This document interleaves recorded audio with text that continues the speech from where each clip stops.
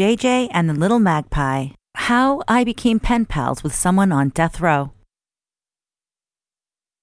Hello, Miss Valerie. My story is too long to put in the comments, so I wrote you a letter.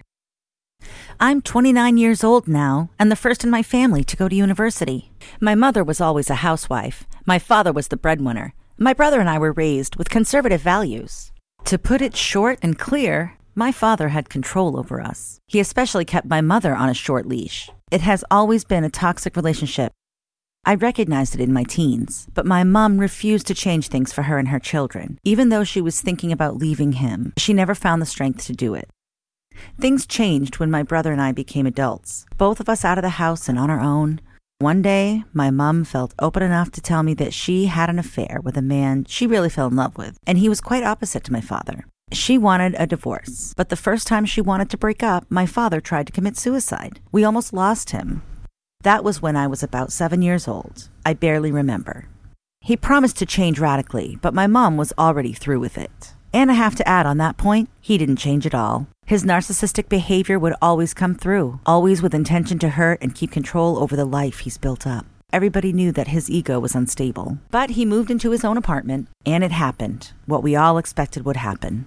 He committed suicide. He was dead in his bed for about 5 days, exactly 5 days before his 55th birthday. As a daughter who was forced to function next to an almost handicapped brother, the normal child, the pride of the family, a thread in my mind ripped apart. I was not enough of a reason to keep my father from committing suicide.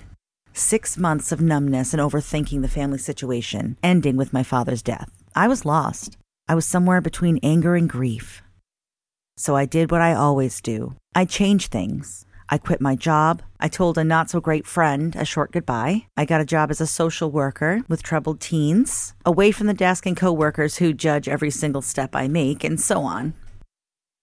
I've always been interested in documentaries about people who become pen pals with a person on death row. I know that there are women who look specifically for relationships with a man in these situations, but for me, that actually wasn't the case. I was interested in proving that these people are human beings. I was interested in their feelings, their reasons about why they did their crimes, and how they feel about them today.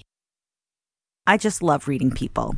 It's not only my job, it's my nature. Potentials and resources are everywhere, but people on death row might have been forgotten about themselves probably too. Why I wrote A Man on Death Row wasn't pity, it was true interest and the hope to find a friend. I missed the feeling of being appreciated, and my pen pal would miss that too, so why not help each other out? I found a man whose announcement on a specific German homepage for finding pen pals on death row interested me. I was ignoring the announcements from men who were looking for a romantic relationship, and also those with many typos and bad grammar. I was looking for a polite person with whom I could share things on the same intellectual basis with. I didn't care about gender or race either. I wrote my letter, and about a month later, there was a letter from JJ in my mailbox. I was freaked out. The announcement had already been a few years old. What if that man was already executed? JJ was polite, very interested, and open-minded. So I answered his letter, and he answered back, and we answered each other every single time. We became friends. We came to a point where we began to text each other via a special app for incarcerated people. I've sent him pictures of me, my home, my daily life, and he wanted to call. Lord, I'm a German girl from a small town. I wouldn't understand anything he's talking about, and that's going to be hella embarrassing for both of us. But I was too curious that I got myself an American phone number. And he called. Had a very hard time understanding everything at first, but it got a lot better in a short time. I kind of speak English fluently today. Weeks after calling almost daily, I was looking forward to our talks every time. We never ran out of subjects to talk about. And gosh, he became flirty. I knew what was going on, but I let him be. He was happy about it, and I was happy too. He liked me in a way I never experienced before, unconditionally. It would still overwhelm me sometimes today. It was a sunny day in May when he said on the phone that he wanted to talk about something serious. My heart was pounding because I knew what was about to happen. He said, "Em, I love you. I really do." I cried my eyes out. That warm feeling scared me because a relationship like that would be madness. And I actually really used that word right after his confession. I couldn't answer in the way he would have liked me to. And he never pushed me into it. He only wanted me to know that he loves me. That's it. And whatever will happen, will happen.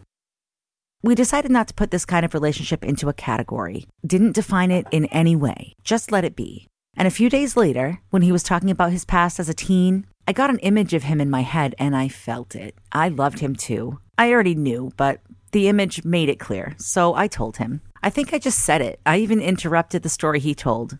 He was baffled, but happy. We had bad times in between, but we are still together. The circumstances of our relationship, of course, are hard. It's hard to explain why I can deal with it without physical contact, but I think the reason is what I already said. He appreciates me unconditionally, and I love him for being the most empathic and sensitive human being I've ever met. On death row, a man forgotten by society, but not by his little magpie, as he calls me. His pet name for me, Little Magpie, was made up after I told him that I raised a magpie chick a few years ago. When she was old enough to be on her own, I freed her. Today I have a tattoo on my right leg with a head of a magpie and a Latin sentence on its side that says, "Nobody exists on purpose." Nobody on death row exists on purpose, but I'm sure many of them would use their existence for good if they could. JJ does. Thank you for reading, Miss Valerie. Greetings from Germany, the Little Magpie.